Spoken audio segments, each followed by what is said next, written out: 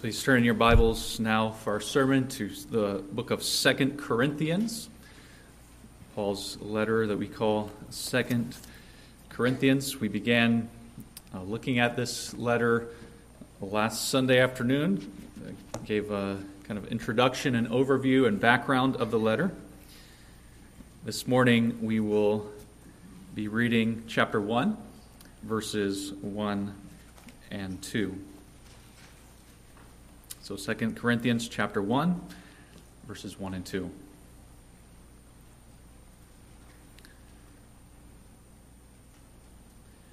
God's word says, Paul, an apostle of Christ Jesus by the will of God, and Timothy, our brother, to the church of God that is at Corinth, with all the saints who are in the whole of Achaia. Grace to you and peace from God our Father and the Lord Jesus Christ. This is the word of our Lord. Let's pray for God's blessing as we hear his word.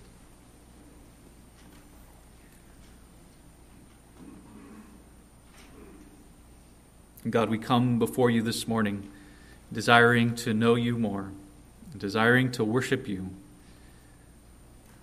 We come believing that your word is true, that it comes from you, that it is without error, and we desire it more than gold, even much fine gold.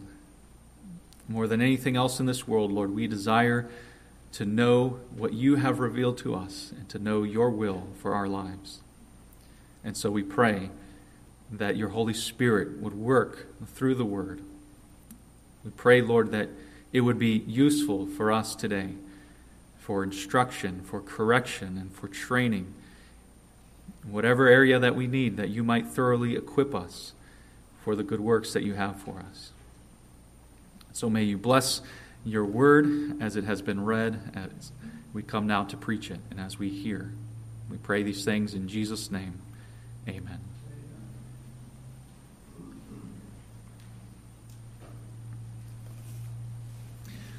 Well, some of you might be wondering, how are we going to spend 45 minutes on two of these verses, and especially these two verses, the opening of a letter, the greeting in a letter. How much can you really dig out of that? Well, if you really stop and think about it, you can learn a lot about a letter by the way that it begins, or by the way that it ends, the format of the letter, the style of how a letter is written. So I think that most adults these days do not write letters. Maybe you write cards or notes that you send off. But kids, maybe some of you kids, you like to write letters? You can nod your head if you write letters. Anybody? Okay, well, letter writing is fun. It's good, and you kids probably, I think, have been taught how to write a letter, even if you don't write it so much. How does a letter usually begin? In our style, we usually say, Dear so-and-so, whoever you're writing to. Dear Tom. And then you write the things that you want to write. And then how do you end the letter? You end the letter by saying, Sincerely, Drew, your name. Or something like that. All the best. Or love, and then you put your name. So you start with who you're writing to. You finish with the person writing. But you can switch all that up based on what you want to say in your letter. And you can make a point by how you begin or how you close. So here's some examples in history. A man named Ludwig van Beethoven, the composer, he wrote a letter to someone, and he signed it at the end. He just said, L. And then he said, Ever mine, ever thine, ever ours.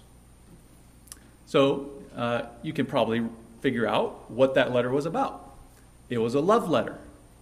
And all you have to know is how he ended it. Ever mine, ever thine, ever ours. So you might switch things up if you're writing a love letter. Here's another letter from history. Victoria, this is the beginning. Victoria, by the grace of God, Queen of the United Kingdom of Great Britain and Ireland, defender of the faith, etc., etc., etc. That's my favorite part. To the President of the United States of America, sendeth greetings. So that was a letter that the Queen of England wrote to President Martin Van Buren in the 1800s when King Edward had died, and she just became queen. And so you see that that letter is very official. Queen of the United Kingdom of Great Britain and Ireland. And you see all that just by the way she starts the letter. And then there's one more example. There are kind of rushed off letters. And we have an example of Martin Luther King Jr., where he didn't write who was receiving the letter. We don't know who got the letter. He didn't have any name. He just wrote 3 sentences and then said, best wishes, Martin Luther King Jr. And so you can see from that letter, that was not a formal letter from a queen or a king. That was not a love letter. It was just a note that he wanted to rush off. And how do we know all that? How do we know all these things? Just from a few words, either from the beginning or the end of the letter. And so we can figure out a lot about the letter called 2 Corinthians just by these first 2 verses, by how Paul starts. We notice that Paul's letter is full of theology. Theology literally is the study of God. And this opening, this greeting, is full of God. He mentions the name God 3 times in those 2 verses, and he mentions the name Jesus 2 times. And in Greek, he has 41 words in those 2 verses. 9 of those words are either the name God or Jesus. God, Father, Lord, Jesus, all those things make up 9 words out of the 41 total words that he writes. So already you can see that Paul is very God-centered, and that this letter is going to be very God-centered, because almost 25% of his greeting is about God. And we're going to see that the way that he opens this letter is full of Christian truth. It's a unique Christian way that Paul writes this letter. He takes the normal Greek way of writing and he switches things up because he wants to make certain points. So as we go through these 2 verses, you see that there are 3 lines. There's the sender, there's the person receiving, and then there's the greeting. And so we're going to break that up by talking about the will of God, then the church of God, and then the gift of God. So let's start looking at these verses now by looking at the will of God. And that's the very first line of verse 1. He says again, Paul, an apostle of Christ Jesus, by the will of God, and Timothy, our brother. So we notice the first thing is that he mentions himself first. He is the sender. And that's a typical way of writing a letter back then in the Greek style. You mention the sender first. Now that makes a lot more sense than the way that we write letters, doesn't it? Maybe you've gotten a letter before where there was no, on the envelope, there was no return address. So you get this envelope, you don't know who it's from. So what's the first thing you do? You open it up, you get the letter, and you turn to the back page. Who's writing this letter? You want to know who's writing so that then you can go back to the beginning and you're going to interpret the letter based on who's writing it to you. That's how we write letters. That doesn't make much sense. But back then, they would start right away by telling you who is sending this. This is Paul. And he mentions that he is writing this letter with Timothy. Timothy is his colleague, co-worker. Timothy was probably with him at the very beginning when they went to Corinth to plant the church, so the Corinthians would know Timothy. many times in this letter, at the beginning especially, he uses the words we and us and our, because he's writing this as him and Timothy. So like we're going to look next week about how we felt the sentence of death upon us. That's him and Timothy. But then as we get to closer to the end of the letter, especially chapters 10 to 12, Paul is defending himself, remember, as an apostle. And so a lot of the I's are going to increase. He says, I will boast in my weakness. He's talking about himself. He's not talking about him and Timothy. So Timothy is there. He's kind of in the background. He's part of the story. But this letter is really about Paul. It's sent by Paul. Now, Paul was previously known as Saul. You can read in the book of Acts about how he is named Saul. Sometimes people like to make a big deal about the fact that his name, he changed from using Saul to using Paul. And some people would say, well, it's like when God changed Abram's name to Abraham, or when God changed Jacob's name to Israel. And that when God changed their names, it was a change of their identity and their calling. But, sorry to burst your bubble, it doesn't seem to be why Paul uses the word Paul, or the name Paul here. It's not that God changed his name from Saul to Paul. We don't see any example or teaching on that in the Bible. It's that Paul is using his Greek name, the Greek form of the name Saul. My parents lived in Latin America for over 35 years. My dad's name is Mark. But when he would introduce himself, he does not say, Hola, mi nombre es Mark. He says, Hola, mi nombre es Marcos. Marcos. He would go by Marcos. He didn't change his name. Marcos is the Spanish version of the name Mark. And so that's what you do when you go to another country. That makes sense. So Saul is on a mission to the Gentiles. He's not going to be speaking and writing in Greek and using a Hebrew name, Saul. He's going to use his name, Paul, because he's writing and speaking in Greek. So we know that this is Paul, and he calls himself there an apostle of Christ Jesus. What is an apostle? An apostle is an official messenger sent by Jesus Christ, appointed by him with the authority of Christ. They are the foundation of the church to be witnesses to the resurrection of Christ and to give us scriptures of the New Testament so that the church could be built on that foundation. There are people out there today who go around calling themselves apostles. There's even a group that would call themselves Reformed, Calvinistic, and they say that they believe that there are still apostles today.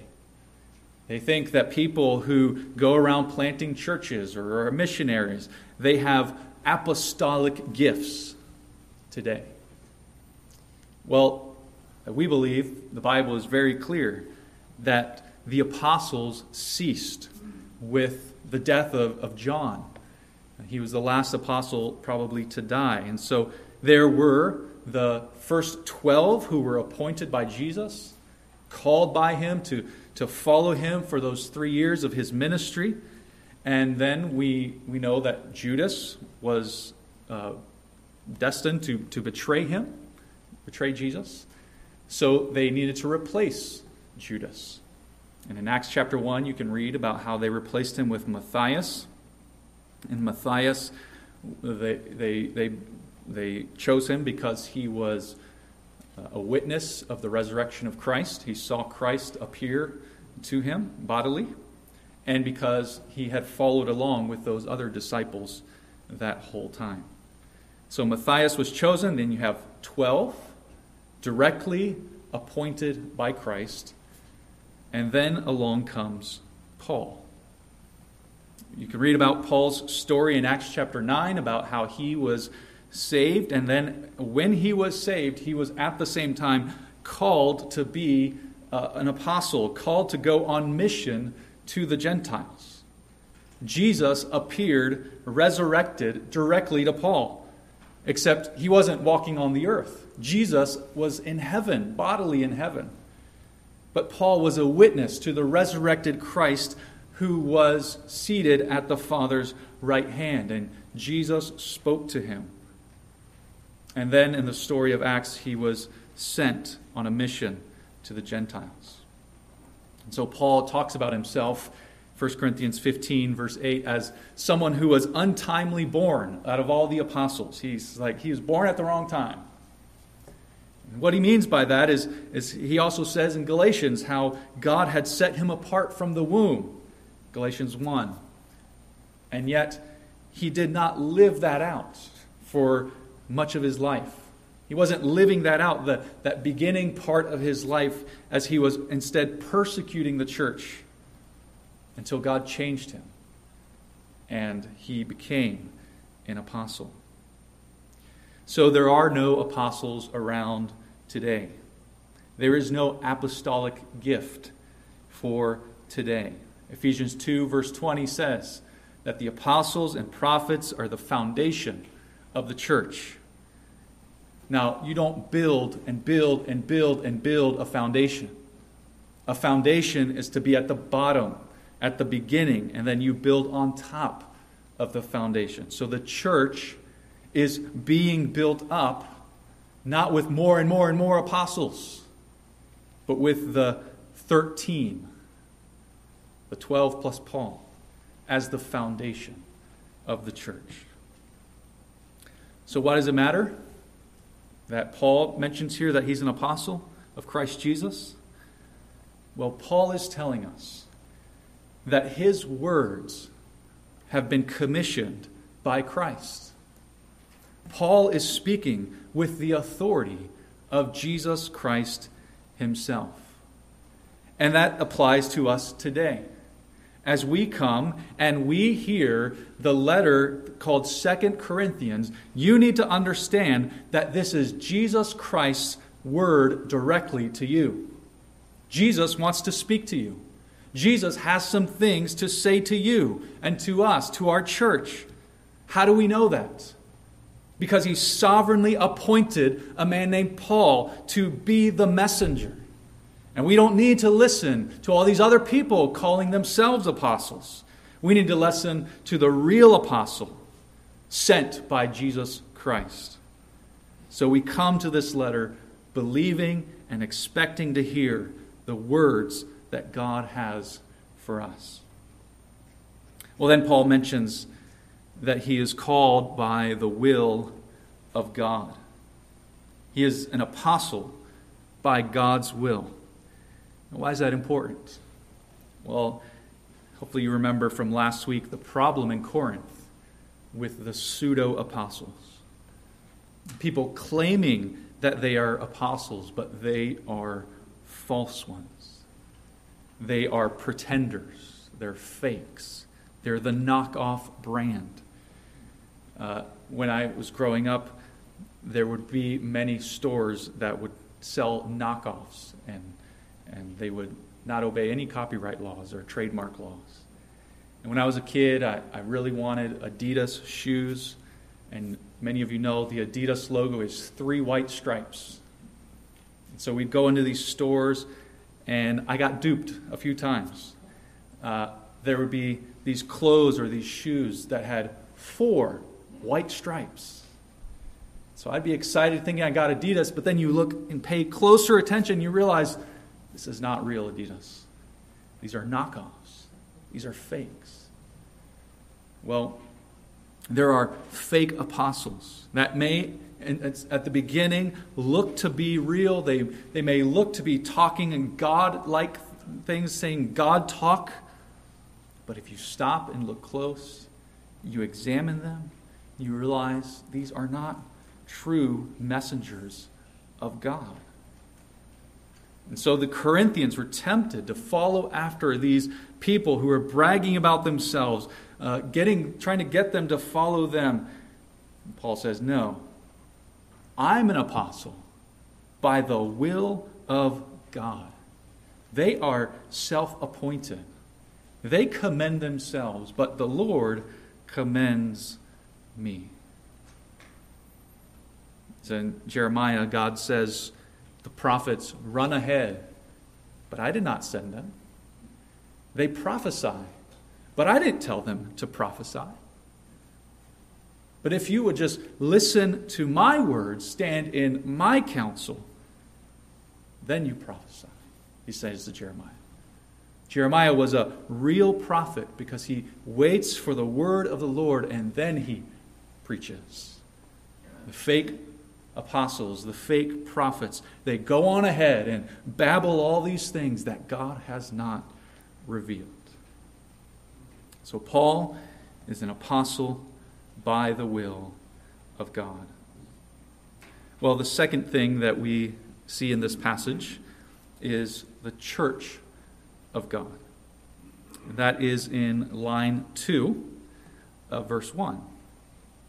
It says there again, to the church of God that is at Corinth, with all the saints who are in the whole of Achaia.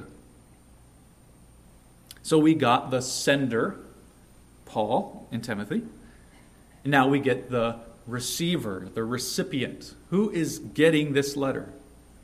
The church of God at Corinth and all the saints in Achaia. Many of you might have heard of William Tyndale. He was the first person to translate the Bible into English from the original languages of Hebrew and Greek. Tyndale caused a scandal when he came to this word that most Bibles translate as church. He decided that he did not want to translate that word, ecclesia, with the word church. Because in his day, church was referring to the Roman Catholic Church, or eventually, soon after that, where he was, it was the Church of England. And so he thought when people would read the word church, they would think of the Church of England or the Church of Rome. But that's not what the Bible says the church is. The church is not a hierarchy. The church is not this institution made by man. And so Tyndale translated that word as congregation. Congregation. And so if we were reading Tyndale's Bible, we would read, to the congregation of God at Corinth. That's what the word church really means. A congregation of people, or an assembly of people. In the days of the Greek world, they would have church, if you want to call it that.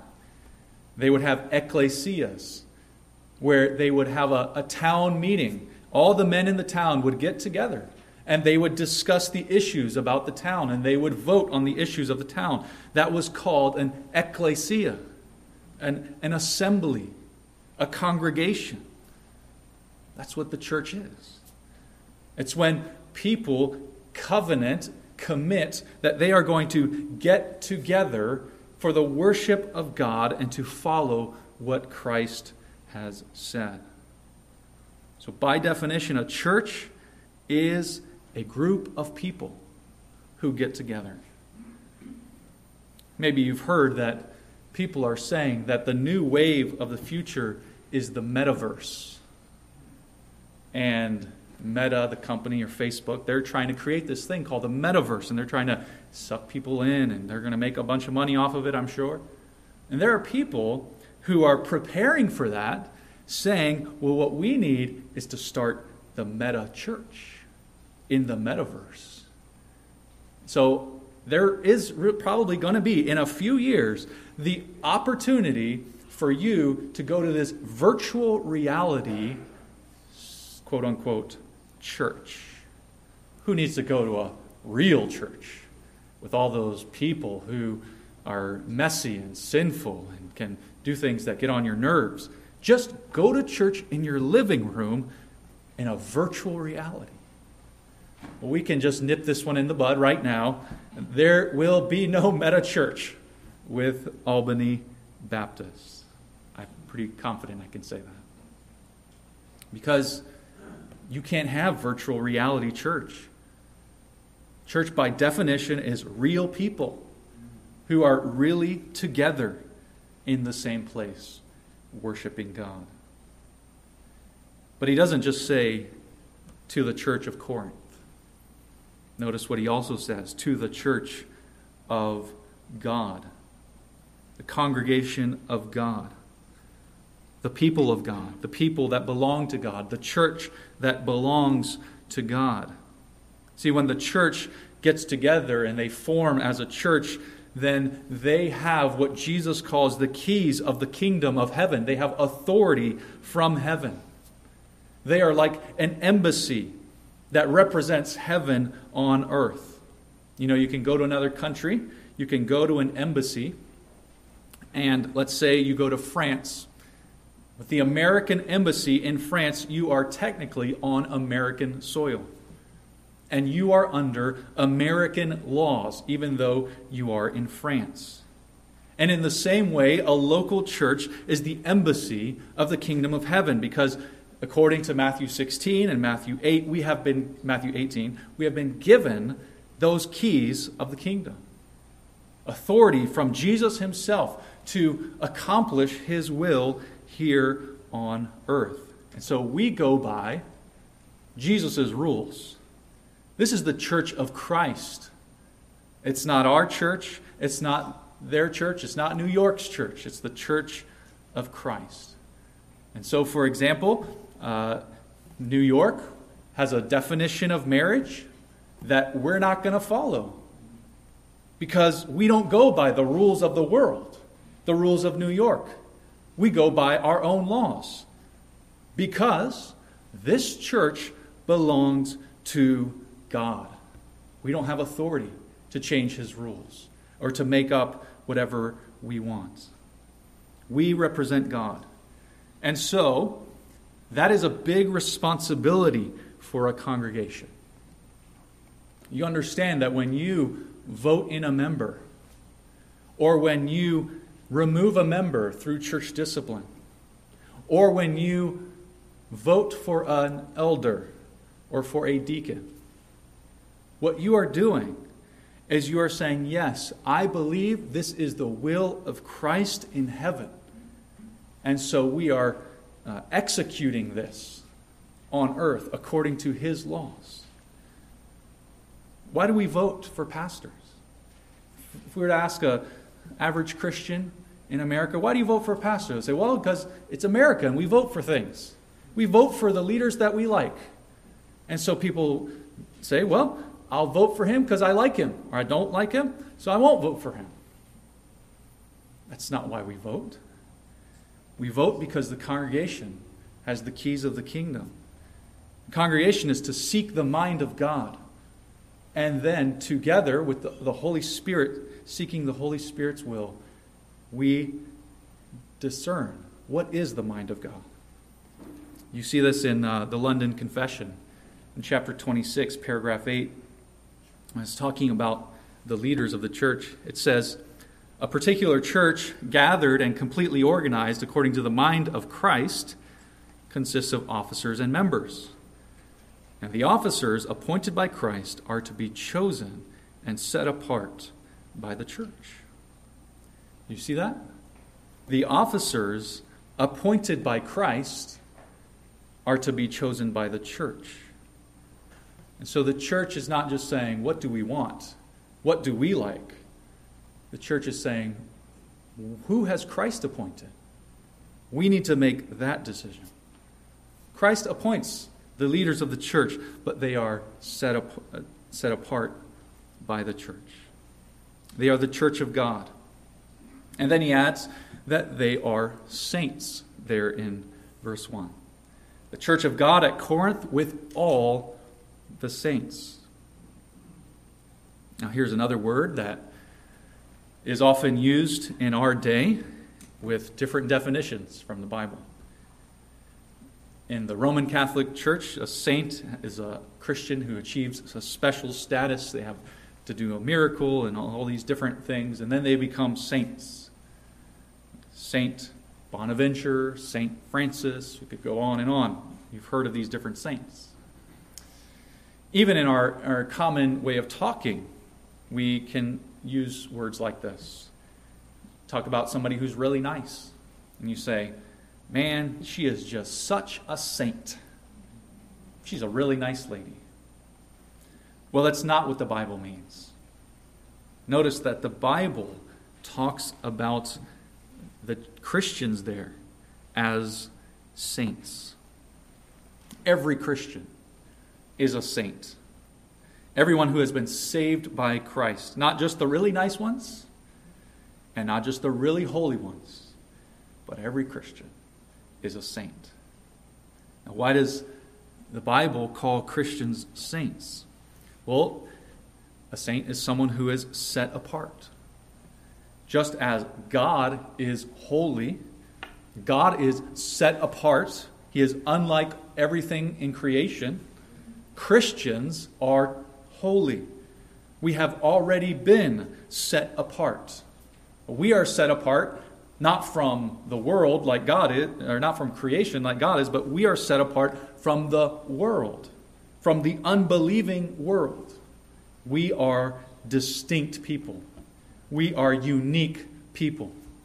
So even though on the outside you might look like a normal person, the truth about you is that you are a saint. You are distinct. You are set apart. And so the call then upon us is to live that out. Live as someone who is different from the world around you. As a community, we are a church made of saints. And so we are to be set apart. We are to be different in the way that we live together. You know, even back in 1 Corinthians chapter 6, he says, why is a brother suing another brother in the church? It's a different environment we're in here. You're all saints. Saints don't sue each other.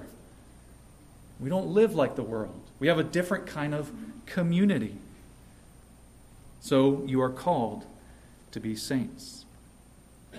So he is writing to the church of God in Corinth with all the saints in Achaia, which is the region that Corinth is in. So we've seen the will of God. We've seen the church of God. And then finally we see the gift of God.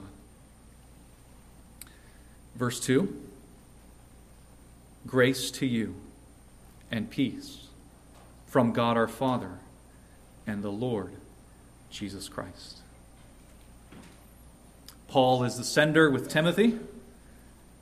The church of God in Corinth and the saints have been receiving this letter. And now he starts his letter with the greeting. Hello, greetings to you. But remember how I said that you can change your style to make your point. And this is where we really see what Paul is doing.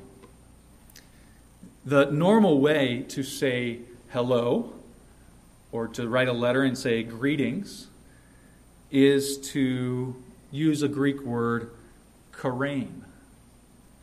And Paul changes that. And instead of saying chairein, he uses the Greek word charis. Charis is the word for grace. And so on one hand, he's just saying hello. Chairein, greetings. But he's Christianizing it, baptizing it. And he's saying charis. I don't want to just say hello to you. I want you to have grace. I want there to be grace upon you. He also takes the Hebrew greeting. If you go to Israel today, and you want to say hello to somebody, you say shalom. Shalom. Shalom means peace. So you say hello and you say goodbye by saying shalom. Now, he's writing here in Greek. He's not writing in Hebrew, but he's using the word peace to hearken to the Hebrew word shalom, a greeting. He's the apostle to the Jews and the Gentiles. And so he says the Greek form of the greeting, charain or charis, grace to you, and the Hebrew form of the greeting, peace to you. So you see, both of his hellos are infused with theology of God's grace. So what is grace? Well, grace is literally just a gift. Grace is a gift that someone might give to someone. When God gives us salvation, we call that grace because God is giving us a gift.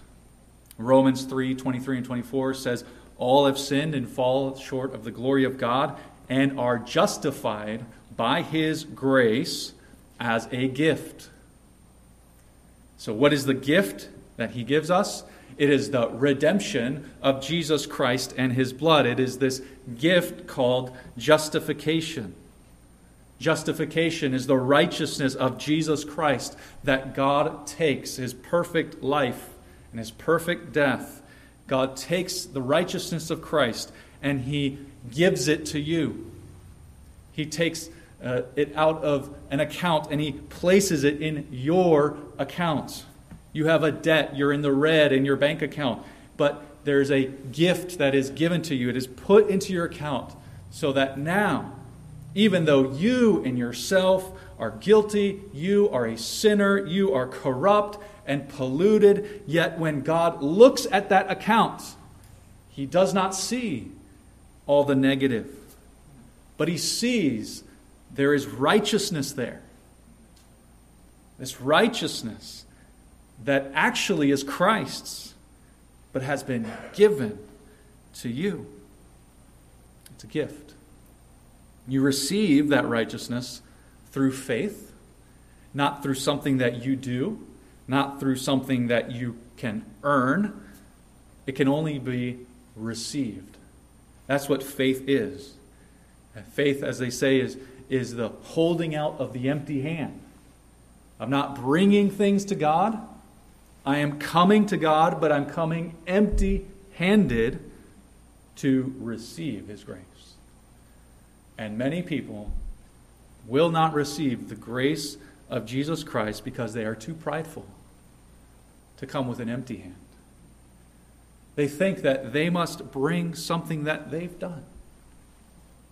But if you come with your closed hand, you cannot receive the grace that God offers to you through Jesus.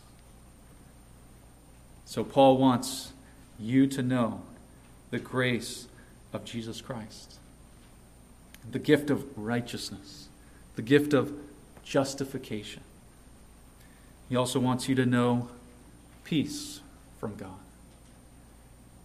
Peace means that we're also enemies of God. In ourselves, from the moment that we're born, we are corrupt and we are rebels against God.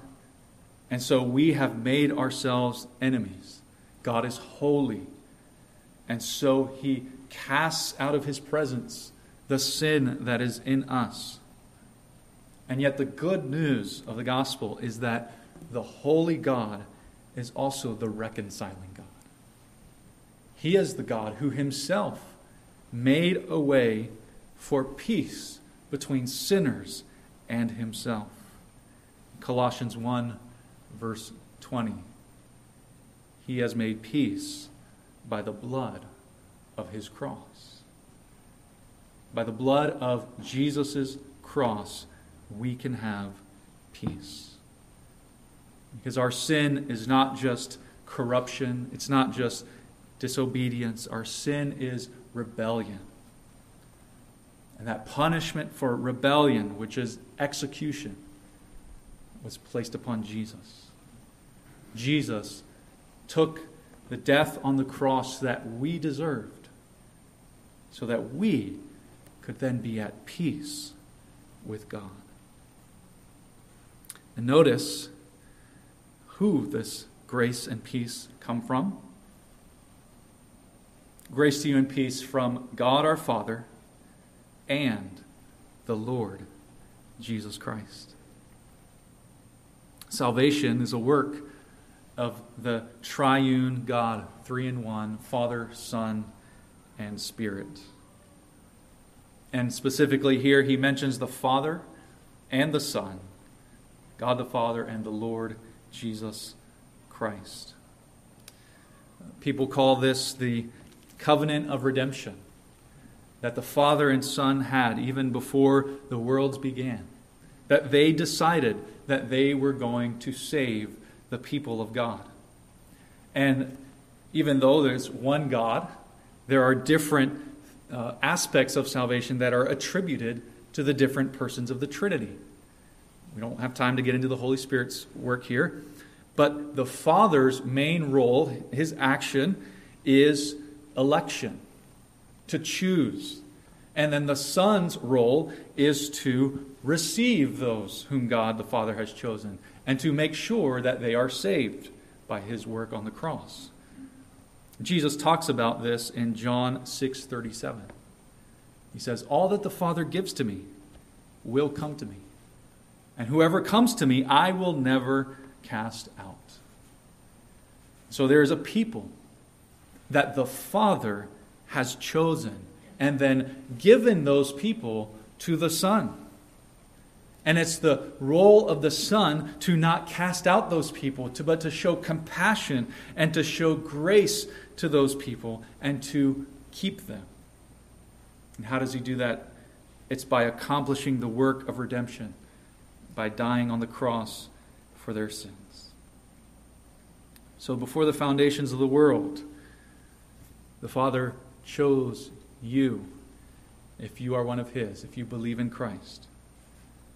And before the foundations of the world, the Son agreed that he would not cast you out, that he would receive all that the Father would give to him. The Puritan John Flavel writes an imaginary conversation that didn't happen as a conversation, but it's a good way of explaining this covenant between the Father and the Son. I'm going to read what he says. The Father says, the Father speaking, "My Son, here is a company of poor miserable souls that have utterly undone themselves and now lie open to my justice. Justice demands satisfaction for them, or it will satisfy itself in their eternal ruin. What shall be done for these souls?" The Son of God replies, "O my Father, such is my love to and pity for them, that rather than they should perish eternally, I will be responsible for them as their surety.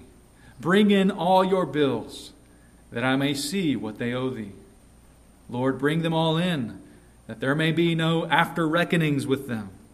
At my hand you shall require it. I will rather choose to suffer your wrath than that they should suffer it. Upon me, my Father, upon me be all their debt." The Father says, "But, my Son, if you undertake this for them, you must reckon to pay the last mite. Expect no abatements. If I spare them, I will not spare you." And so the Son ends saying, "Father, let it be so. Charge it all upon me.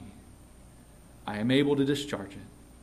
And though it prove a kind of undoing to me, though impoverish all my riches, empty all my treasures, yet I am content to undertake it."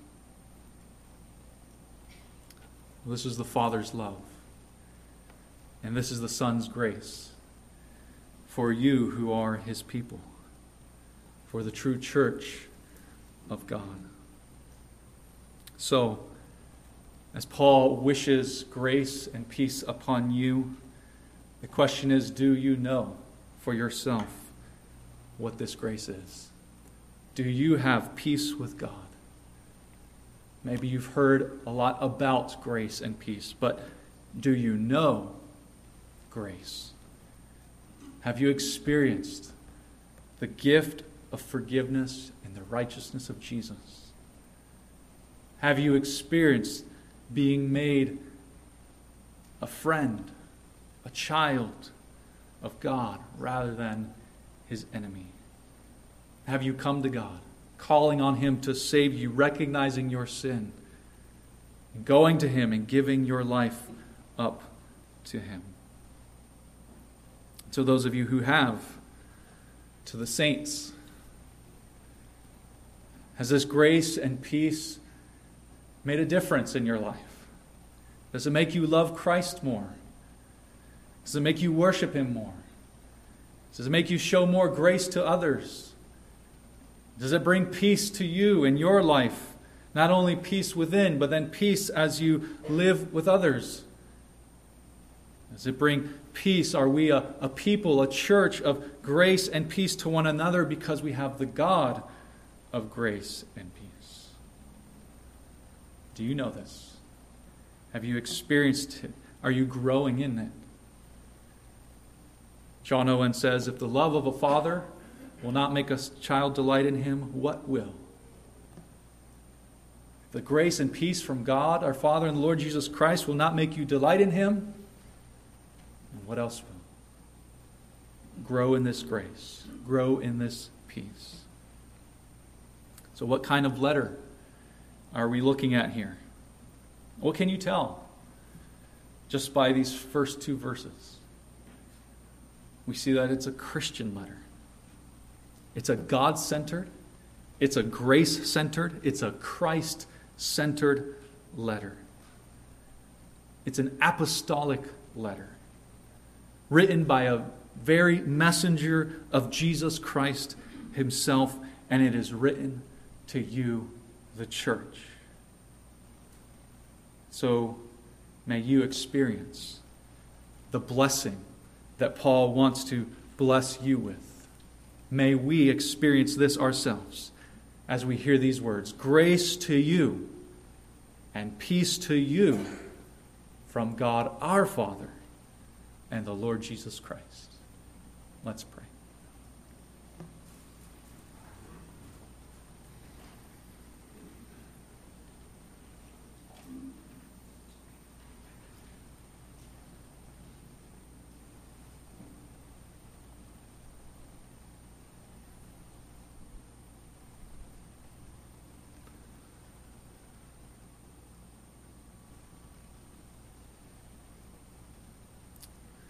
Lord our God, we come to you. As the hymn says, we wish that there were 1,000 tongues to sing the wonders of your grace. Words cannot express your kindness and your faithfulness to us. We ask again for the forgiveness of our sins, for the knowledge of grace, and the experience of peace with you.